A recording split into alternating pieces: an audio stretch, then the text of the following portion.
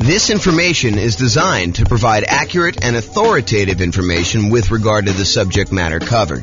It is offered with the understanding that the presenters are not engaged in rendering legal, accounting, or other professional services. If legal advice or other expert advice is required, the services of a competent professional should be sought. Welcome to the Wilmington Real Estate Investing and Real Estate Financial Planning Podcast. Learn all about investing in real estate in Wilmington, Delaware, with a combination of real estate financial planning and modeling with numbers specific to Wilmington, plus syndicated, more generalized recordings of live and pre-recorded real estate investing classes. Not all of them specific to Wilmington. Be sure to stay tuned after the podcast for a message from our sponsors. All right. Well, welcome and good morning. This is James Orr, and this is a special class. So just got back from my vacation, tropical vacation, and had a voicemail message come in from someone who wanted to hire me to do some consulting on a value add multifamily property that they've recently bought. And they'd ask a question about, on the voicemail, when to do the upgrades for the value add, like kind of like the timing and thinking about how to do those. And I had never really done a kind of formal class of that nature before. So I decided to sit down and create a PowerPoint for the coaching clients. And so this is part of the coaching program about when to do upgrades with a value add rental property. And we will jump right into it. I'm doing this live for me, but no one is on live. And so this is basically a recording that you'll have access to in the control panel there. So kind of where are we in this process? The coaching is primarily about how to improve rental property cash flow now. And if you think about that, it's this kind of visual that we have of all the different stages for when you're acquiring a property. And this is in the stage for improving the property. And specifically, it's in the upgrade property section. So if you're familiar with this kind of visual that we do, these are all the different strategies for improving rental property cash flow, either cash flow or cash now kind of stuff. And that's for when you're searching for properties, all the things you do when you're searching.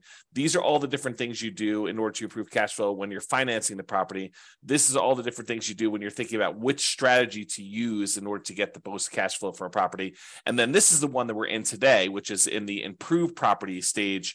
And specifically, we're doing the one that's highlighted here when you upgrade a property.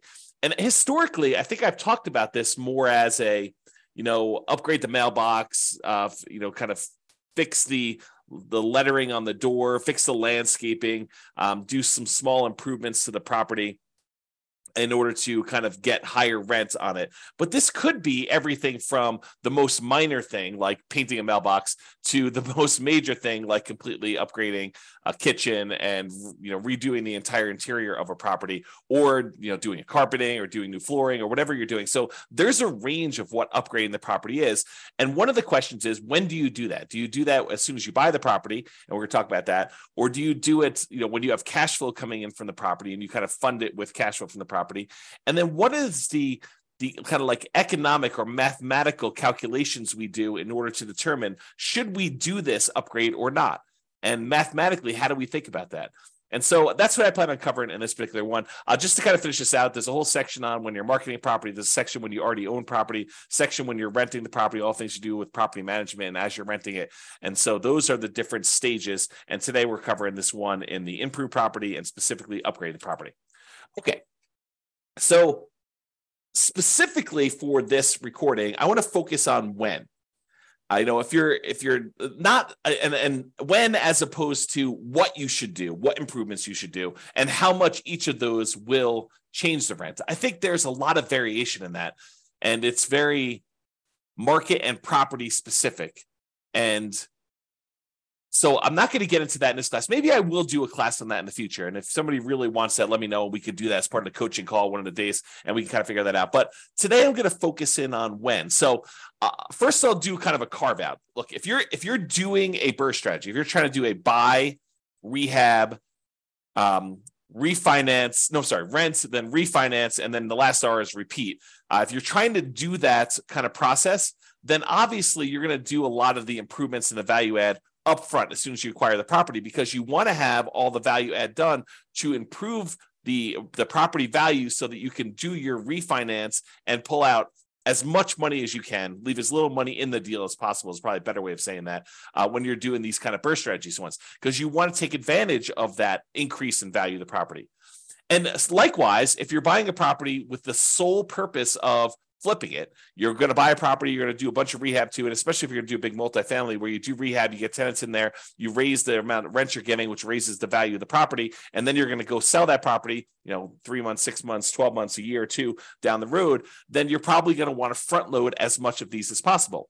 I think when the nuance comes in is when you plan on holding the property long term.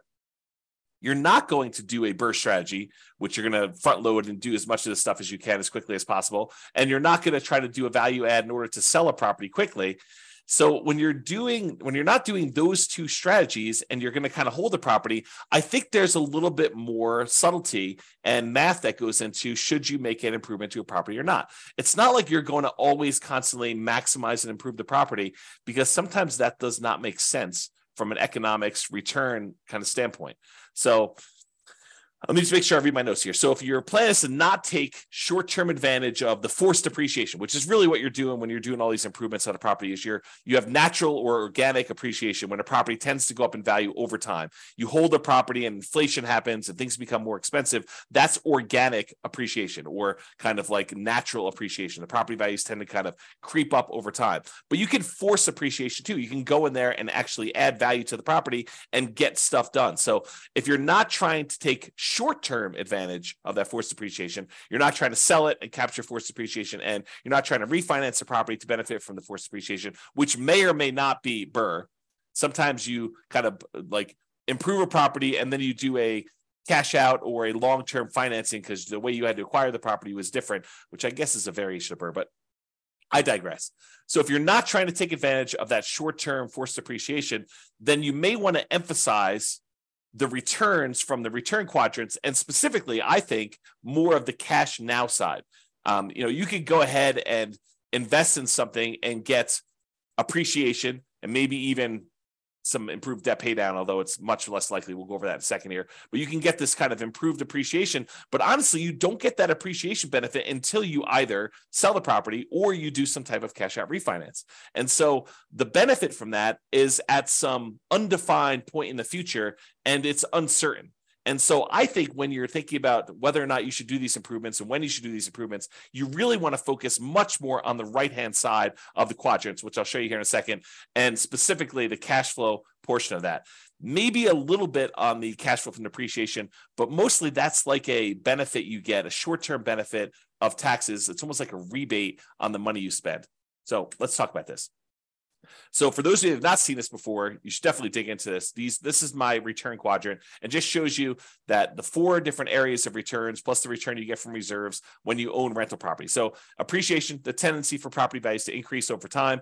Cash flow, that is your net cash flow after all expenses, your rents and any other incomes you have in a property, minus mortgage, taxes, insurance, PMI, property management, maintenance on a property, capital expenses on a property, if you're kind of doing those in there as well. Like all of the expenses, so all the income minus all the expenses is your net cash flow. So that's what this cash flow one is about. Debt pay down is the amount of principal you're paying down on the loan each period of time, whatever you're measuring here. Usually it's a year.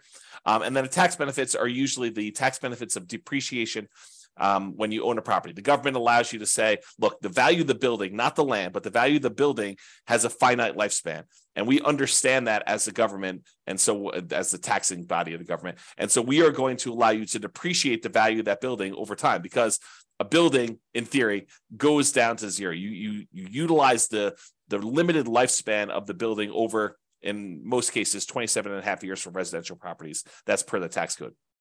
So those are the tax benefits you get. And a lot of times we look at that historically as the cash flow you get from those tax benefits. So it's not just the raw amount that gets depreciated. It's the amount that gets depreciated times whatever your tax rate is, which means this is the amount of money you get back on your taxes, or that you don't have to pay in on taxes from other income you're getting, like rental property income or from your job in some cases. So those are the 4 different areas of return. And then we have reserves, which you get a return from that as well. So the total of it is written in the middle of all 5 of these, and that's kind of how we visualize that. So by improving a property or adding upgrades to the property, we're often improving 3 quadrants in terms of dollars. So if you think about the return quadrant, we can measure it in several ways. We could say, how much in dollars did the property appreciate?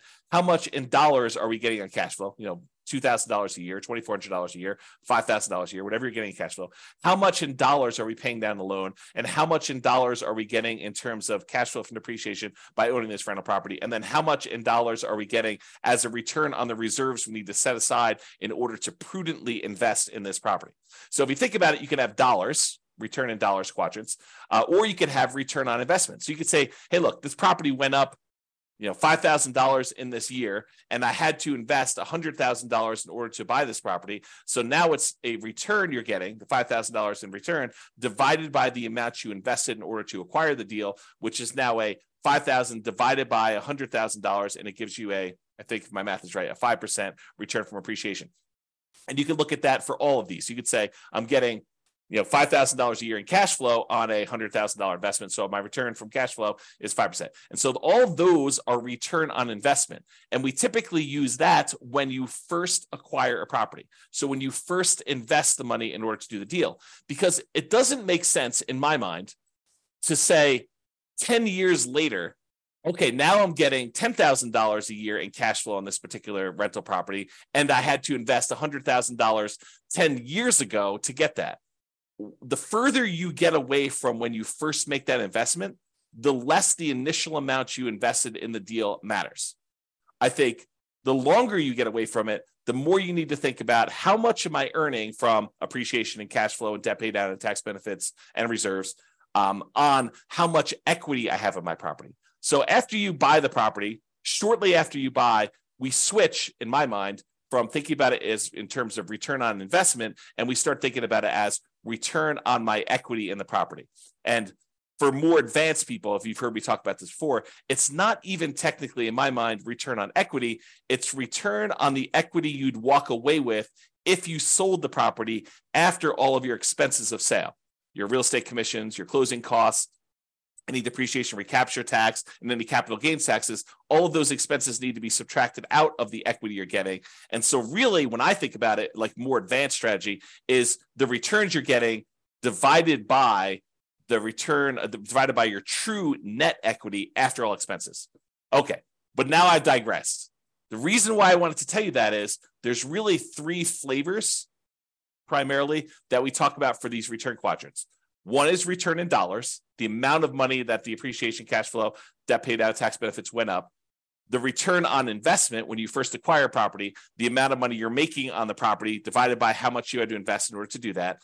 And then once we've owned a property for a while, it's now return on equity, or what your return is divided by how much equity you have in the property. So let's first look at dollars and see how this is impacted by doing this forced depreciation, by doing upgrades to a property or improvements to a property. So this is just the appreciation quadrant we're talking about now. As we improve the property, we often force the property to be worth more. I mean, think about this. You go into a property and you replace the carpet, or you add a new roof, or you add a new furnace or something like that. Don't you, in theory at least, improve the value of the property? Now, from an appraisal standpoint, it might be tricky. However, with multifamily properties, a lot of times if you're able to get more in rent because of the way that they can calculate what a property is worth based on a cap rate, we can now say that because rent is more, now the property is worth more. This doesn't apply nearly as much to single family homes, probably even duplexes, triplexes, and fourplexes. The more properties you get, the more units you get, the more this cap rate idea and valuing properties using cap rate can matter. So the more rents we get on a property, the more the property is worth. When you and to a lesser degree with things less than 5 units, but more commonly with 5 units or more. So with these kind of like single family homes, duplexes, triplexes, fourplexes, a lot of times improving a property in order to increase rent is not going to necessarily directly improve the value of the property. Really what we use to determine value for properties on like single family homes, duplexes, triplexes, and fourplexes are comparable sales. So you have to have another property that is a single family home another single family home if you're comparing it to a single family home, or another duplex or 2 or 3 sell that is similar to your duplex so that you could use that to determine value, or triplex is the same thing, or fourplex is the same thing. So you have to use like type properties. And there are lots of exceptions for how you calculate this value, which we're not going to go into here. But that's the idea. Okay. So as we improve the property, oftentimes we kind of increase the value and make it worth more. So for example, if you are buying properties and they are all really old 1970s vintage type properties, and you're comparing them to those properties might be selling for a certain price. But if you completely rehab your property, upgrade the kitchen, upgrade the bathrooms, upgrade the flooring, upgrade all the windows, upgrade the roof, upgrade the furnace, the heating and air conditioning, HVAC, if you upgrade all that stuff, now you should be comparing that property to similar properties of similar quality. And so you might get an increase in value by doing comparable sales approach. Usually for these multifamily properties, by improving the value of the property and getting more rent, you're able to get more value through the cap rate calculation determination for value. Okay. So the raw dollars, when we do this kind of upgrade, the raw dollars in appreciation goes up. Your property was going up, $3,000, $5,000 a year, whatever it was kind of going up, nice, slow and steady. I guess it's this way, slow and steady to the right, up. But now when you come in there and you add an investment of $10,000, $20,000, $30,000 to do improvements to your property, you might get a significant step up in appreciation for that year. And then from there, it tends to grow at whatever that rate is. So you spend $10,000, now maybe your property is worth $20,000 more, as just a hypothetical example. Don't use those numbers as like a guide and say, for every 10K I invest, I'm going to get 20K out. You have to do the math, and that's what we're going to talk about here a little bit later. Okay. So if you're doing that, though, you put $10,000 in, you're going to get like an improvement of increase in value of $20,000. That's a step function increase in forced depreciation. So if we think about that, this extra $20,000 return in dollars goes here. So now we saw a bump up in the amount we saw in appreciation. Now let's look at cash flow. So a lot of times by improving the property, we can often increase the income we get on the property. And as a side note, and often additionally reduce the vacancy, because a nicer property, this is not a universal rule, but I think it's a trend. It's kind of like it's correlated, highly correlated. So oftentimes when we improve a property, we make it much nicer. We often reduce the vacancy, becomes more desirable. People want to stay there longer. People want to get in there quicker after you've got people move out. So you have less vacancy there. So like your vacancy tends to be improved, reduced. Also, depending on what upgrades you do, you may see a decrease in maintenance on the property. So not only can you get more in rent, but you have less vacancy. And because you put in tile flooring instead of this really old ratty carpet that needs to replace every couple of years anyway, now you have a upgraded tile floor, which tends to last a little longer. So your overall maintenance budget may go down slightly. And your property management, those calls for maintenance, those calls for improvements, the kind of tenant turnover and the tenant problems you have can also be slightly reduced. Not significantly, but a lot of times slightly reduced when you have this improvement to the property that make, depending on the improvement, of course, right? Now, as a side note, sometimes the improvement or upgrades you're making involves a short vacancy, right? A lot of times investors that own a property already, they're going to wait for their property, the current tenant, to vacate the property. Then they're going to go in there and they're going to do the rehab that they need to do in order to do the upgrade improvements. Then they're going to start over with a new tenant at a higher rent. Most of the time, they're not going to go in while a current tenant is in place and improve on the property, right? We're not going to go ahead and voluntarily evict the tenant who is already paying and paying on time to go in there, improve a property, and get someone else in there. Sometimes we might if we're trying to sell a property very quickly, but most of the time we're going to do this from cash flow. We're going to have the natural turnover of tenants dictate the pace at which we do the upgrades, both the natural turnover of tenants and also the amount of cash flow we have available to do this. Because if you don't have extra cash sitting on the sideline that you can invest to do this, you really have to fund it internally from the cash flow on the rental property. Okay. So sometimes though, when you get the tenant to vacate, you now have a month, 2 months, 3 months, depending on how good you are at getting rehabs done, how quickly, in order to get this property rehabbed and then back on the rental market. So sometimes we have a short vacancy, which might result in temporary cash flow dip while you're doing the improvements and finding a new tenant at the higher rents. So some periods of time, there's that. Okay, in addition, this increase in income, especially for multifamily properties, which we talked about, is the primary driver for increased property value. So when we're talking about these 5 units and up, especially, by getting more in rent, by improving the cash flow, the net operating income on the property, we are able to increase our cap rate on the property, which means that in order to have if we were going to sell the property and we're getting a certain amount of rent and the cap rates for similar properties like this are selling for whatever they are, that means that we can get a higher price to get about the same cap rate, if you think about it that way. So for properties deriving value from income using calculations like cap rate is what I had as a comment there.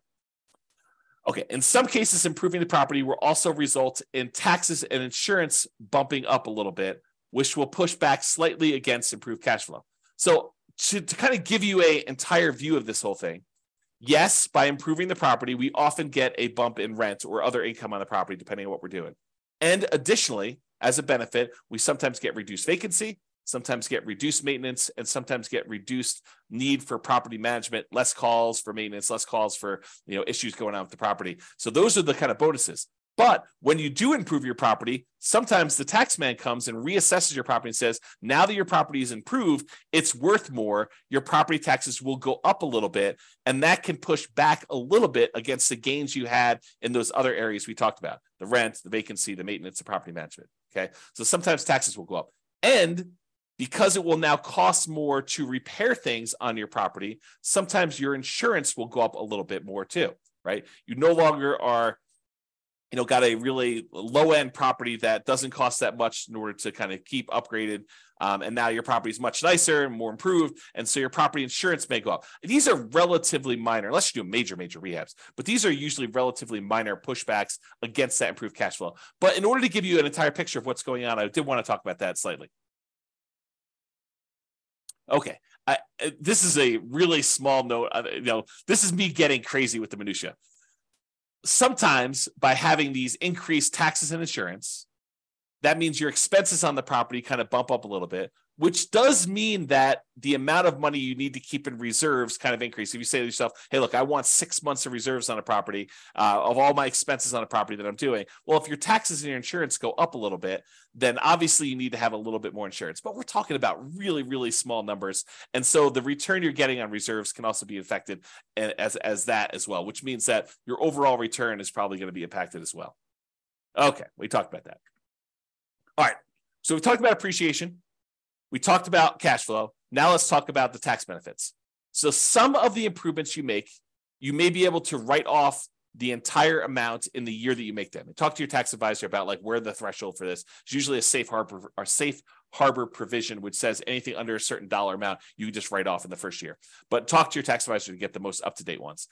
Others will require you to spread it out over several years. So some of these things are going to be considered improvements that have a certain lifespan. So look, you're going to do something that costs more than the safe harbor threshold, and you're going to have to write off the expense that you had over 5 years or 7 years. I don't even know the tax code. I'm not a tax expert, but they write it off over a certain period of time. So you can't just write it all off in the same year. So you will get some improved tax benefits, either an immediate one or ones for the next, whatever number of years, 5 years or so.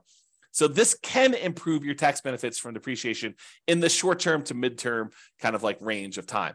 But realize you're really just getting some of the money you spent back in taxes. It's not like you are making money on this, right? It's not like a amplified return. You're spending money and you're getting some money back on taxes. So it's sort of like a rebate on what you spend, a kind of refund of some ways of the improvements that you made. So I would heavily discount the importance of this return as you think about the whole thing, right? So that's just kind of my comment there.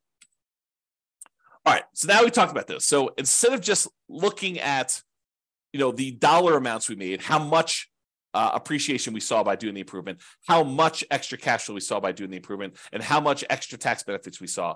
Really, instead of looking at the dollars amount, what we really want to look at is how much they improved by how much we needed to invest in order to get that return. So like a return on investment quadrant, if you want to think of it that way. When you choose to invest more money to improve the dollars in return, you invest money in order to get a higher rent on a property, for example, it may help or hurt you with the rate of return you're getting on that investment, depending on how much you needed to spend to do that. Let me give you an example to explain to you what I mean. Okay. So a baseline cash on cash return on investment calculation. This is just a really simple example to show you what I'm talking about here.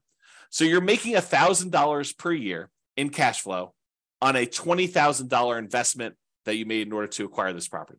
Okay. That's a 5% cash on cash return on investment. $1,000 divided by $20,000 gives you a 5% cash on cash return on investment. Nothing tricky here. All it's really simple, straightforward stuff. But what happens if you choose to add an additional $5,000 to optionally improve the property? So you spend $5,000 to make some type of improvement or upgrade to the property. How does that play out with the return you were already getting? Okay, so if by doing the $5,000 in improvements, you can get an extra $500 per year in cash flow. So for example, actually I have a typo here. I'm going to correct it so that I can just do it. Okay. So if by doing the $5,000 investment improvements, upgrades, whatever you're going to do, you can get an extra $500 per year in cash flow. About $40 extra per month is what you think you can get for that. A little bit more than that.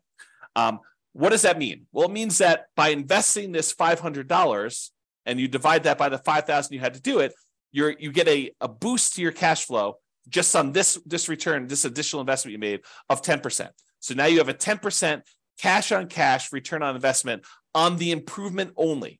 We're not talking about the other part of the return that you were already getting. This is saying, look, does it make sense for me to invest this $5,000? If I invest this $5,000, I'm going to get an extra $500 a year. That looks an overly simplified, probably wrong math, but I'll get to there in a second. You're really thinking, I invest $5,000, I get $500 a year back. So that really is like a 10% cash on cash return on investment, oversimplified. Okay. So since this is higher than the return you were getting before you decided to do the upgrade, that 5% cash on cash return, then by doing this, you will overall improve your return. So now we had the $1,000 a year we were getting before, plus the $500 that we got by doing the improvement. So now we're getting $1,500 a year in cash flow. And now we need to divide that by the $20,000 we needed to invest originally in order to buy the property, plus the $5,000 that we just added to do the improvement. So now it's over $25,000 total. So now it's $1,500 divided by that $25,000. That is now a 6% cash on cash return on investment overall, including the improved cash flow and the additional investment.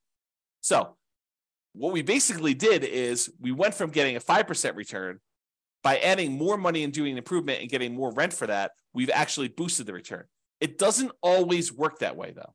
Okay, and so here's an example where it actually hurts you to do the extra investment.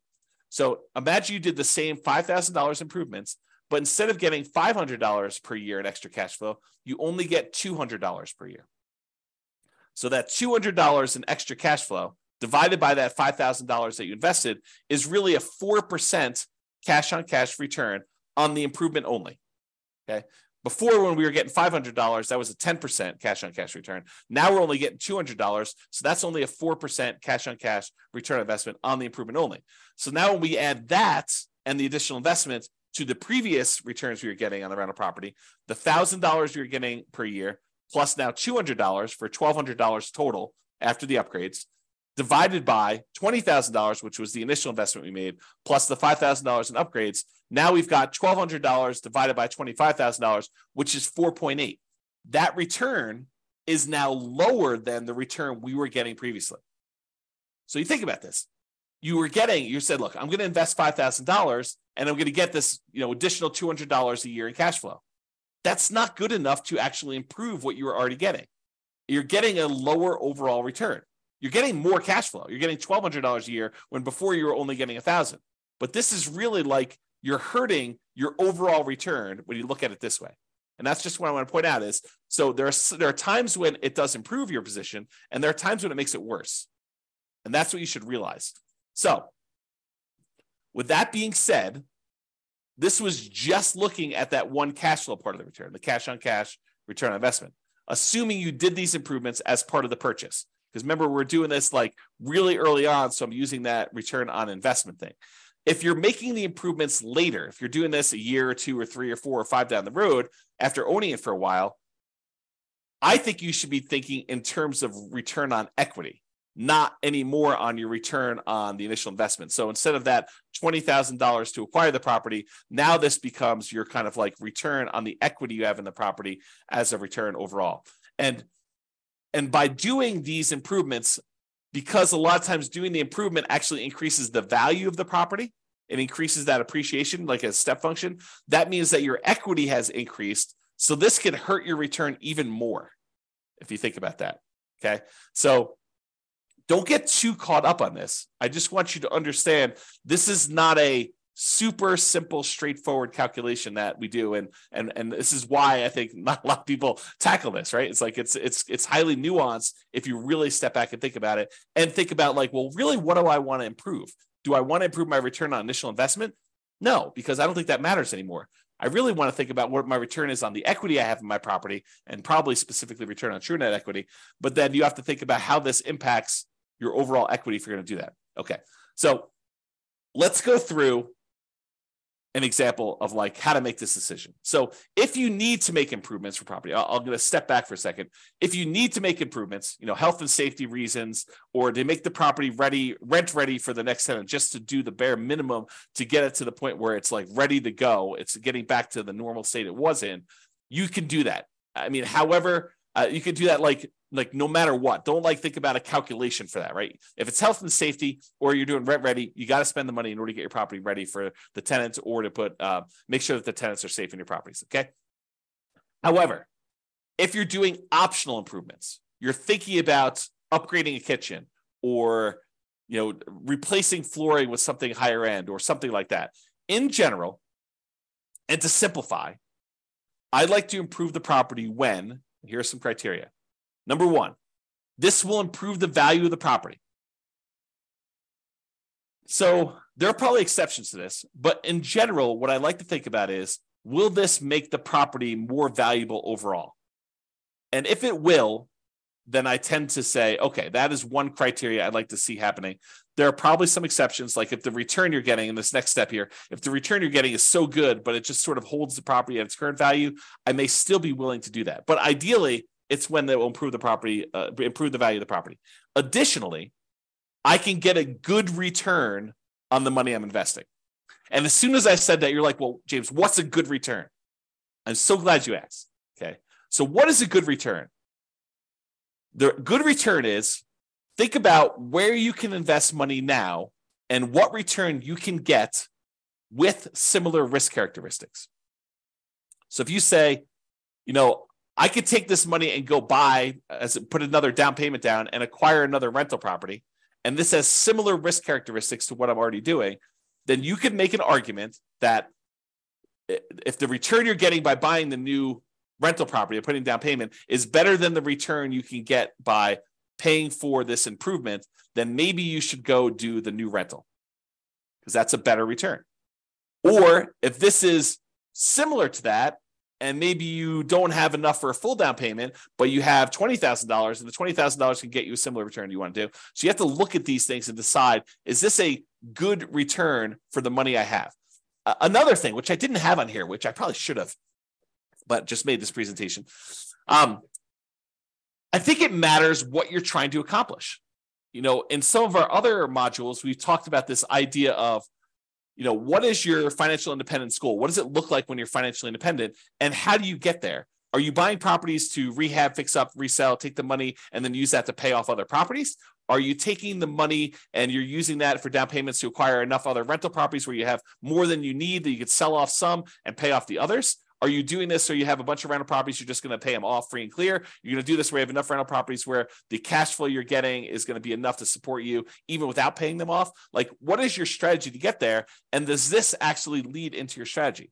Because it might be better for you to buy more rental properties if that's part of your overall plan to get you to financial independence. And this may not make sense for you to do the improvements on the property. Or if you're trying to get there with cash flow on the properties you have, this may make a lot of sense to do. Okay, so enough of my diversion there with kind of getting off topic, but let's get back to this. So for the thinking process, after we've determined, like what's the return, let's talk about what the returns are here. So for the thinking process, it might be, I could spend $10,000. This is hypothetical. I could spend $10,000 and I can get $2,500 per year in improved cash flow on the investment. So by doing 10K in improvements, I can get an extra $200 per month in cash flow on the property. Possible. I mean, may not be something you can get everywhere, but this is an example of what might be a good return for you. Okay. So $10,000, $2,500 per year in improved cash flow on the property. So here's the simple math, which I would argue is probably not correct, but it's a good starting point for you to start about it. Okay. So simple math. I'm getting a 25% cash on cash return on that initial investment I made. So I'm getting $2,500 per year on $10,000 invested. That's 25% cash on cash return in the first year that I'm buying, that I made this additional improvement on the property. And in order to make the simplified math sort of work, you have to think about, okay, I'm going to get this $10,000 investment back, plus maybe a return on that, when I ultimately sell the property or refinance later. I think a lot of folks ignore that part. They ignore the part where they're thinking about getting the $10,000 investment back. They think I'm getting a return on this money, but realize that money is gone unless you're getting it back when you sell or you refinance out later. And the only way you do that is if it improved the value of the property.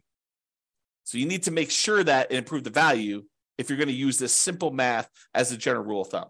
Okay. The more complicated math and the more correct math, I would probably say, is I'm going to get my initial investment back over 4 years. So you put $10,000 in, you're getting $2,500 a year. You get your initial investment back over a 4-year period. And then these improvements should last another 4 years. And I'll get an additional return of $2,500 per year for those 4 years too. Because realize a lot of times when you spend money to make an improvement, it has a limited lifespan. Example with flooring. You go ahead and you spend $10,000 to upgrade the flooring to luxury vinyl tile or whatever you're doing, or luxury vinyl plank in the entire house.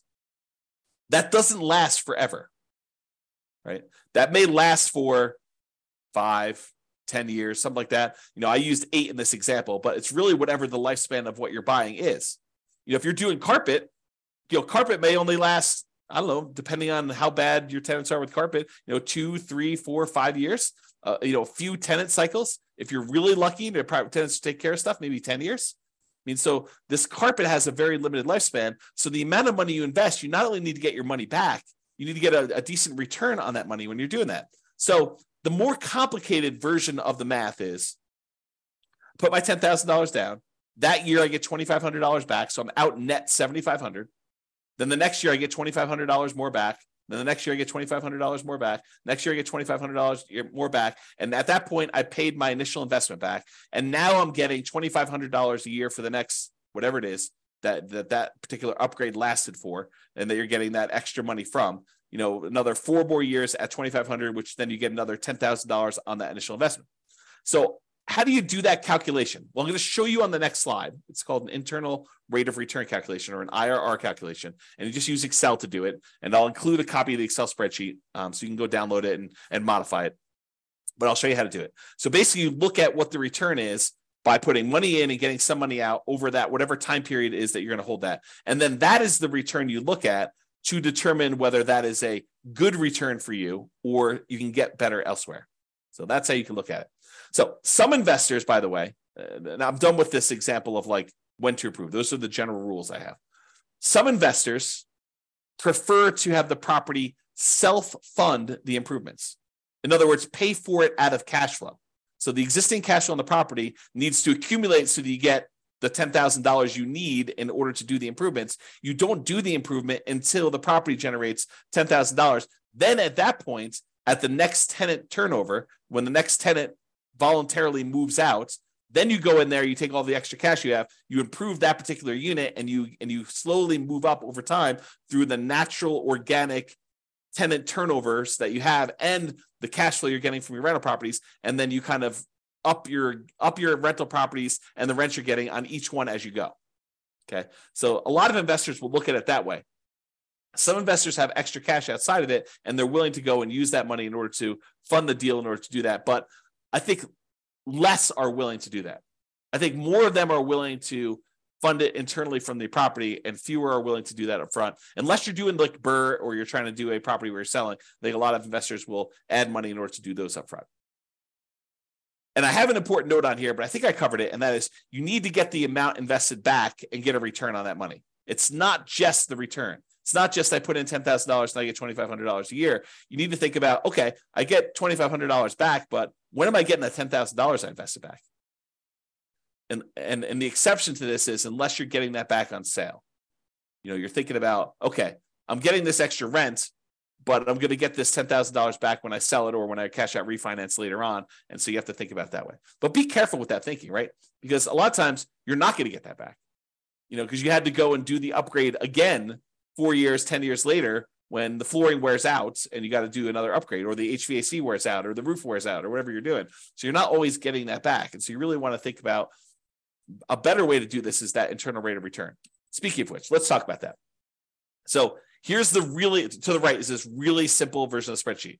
All it shows you is all the different years and the amount that you invested and the return you got in that year. And if you need more years, just go ahead and add additional ones. Make sure you change the formula so that it calculates it right. So it's using all of the different years to do it. But you'll want to go ahead and add however many years that particular investment added. And in some cases, it's more complicated than this, right? Like you invest $10,000 now and $4,000 3 years from now, and you got $2,500 back in the first year, or maybe less in the first year because you had some vacancy time. So maybe you get $2,000 back in year one, and then next year you get $2,500. Next year you're going to get $2,600. Next year you get $2,700. You can change all these numbers, and it will do the right calculation for you. That's what internal rate of return does. Internal rate of return is, if you think about it this way, it allows you to calculate the return when you have irregular money in and irregular money out.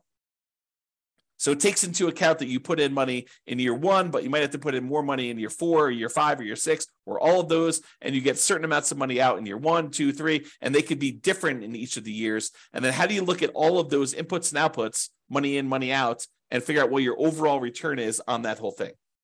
That's what this is about. So you spend the $10,000. What I've modeled here is I spend $10,000. I got $2,500 a year for 8 years. So my net investments in year one was $7,500. In fact, let me correct this because this is bothering me a little bit. There we go. Oops. Okay, now it's a little bit clearer. So you basically have $10,000 invested, $2,500 you got back in that first year. So you had a net of $7,500 out in the year one, and then you have $2,500 net out in years 2 through 8 because you didn't have any additional investment in any of these other years, and that gives you an internal rate of return of 27.12%. So according to Excel, just plug these numbers in Excel, it'll pop out the number for you, and it's telling you you're getting a 27.12% return on that initial $10,000 investment if you actually did this investment and you got money in this kind of timing. So that becomes the question. Is 27.12% a good return for you? Could you invest $10,000 somewhere else and earn 27.12% per year internal rate of return with similar risk characteristics? Okay, so that's the way to think about it. All right, so in conclusion, this last slide. In conclusion, when do you do upgrades on a value-add rental property? If you're trying to do BRRRR, the buy, rehab, rent, refi, and optionally repeat, you probably want to do them right away. There's not really much of a question there. If you're looking to sell the property, probably want to do them either as soon as possible or just long enough in advance of the sale to document improvement in rent to justify a higher sale price. So sometimes it takes time from once you do the thing to show I've got this record of rents, and then you got to document it, and there's some negotiation there. But you want to be able to document it, so you need to figure that out with your real estate agent. Or if you're looking to keep the property, in general, at a reasonable pace between tenant turnovers. So as tenants turn over in your property, you would consider what improvements to make there and what your return you would earn by doing those improvements and whether that is worthwhile doing. Some investors will want to have the property self-fund these improvements from cash flow between tenant turnover. So you accumulate enough cash from the property that it's generating that you take some of the money and you do this. Now realize, if you're doing it as we suggest, you're putting aside money for maintenance on a property already. Now, this isn't always maintenance. You want to be careful you're not spending, maintenance for a roof on an upgrade of improving a kitchen, right? You want to make sure you have enough money set aside for maintenance on things that you're doing on a property. But a lot of times we have money set aside for some of these things or to help with some of the costs. Some investors want to have the property self-fund improvements from cash flow between tenant turnovers. I already said that. Some investors will look at adding additional capital to make improvements by doing a return calculation on the additional capital invested and the improved return. So kind of we talked about before, you're going to put the money in. What return are you getting on that money? And is that going to help your overall return? And is that a good return compared to where you could put that money elsewhere? I think those are the considerations you have. Okay. If you have any questions on this, join one of the coaching sessions and we'll go ahead and get your questions answered for coaching clients. This has been James Orr. Thank you very much. Bye-bye for now. With home prices up, mortgage interest rates up, and rents up, but not quite enough to counteract the higher prices and interest rates, cash flow on rental properties in Wilmington is harder than ever.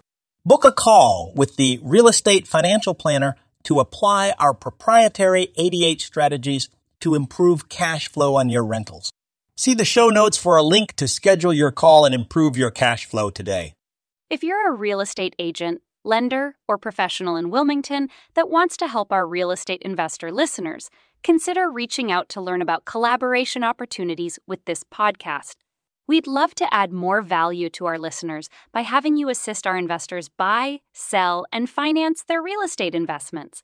See the show notes to schedule a call to discuss collaboration opportunities.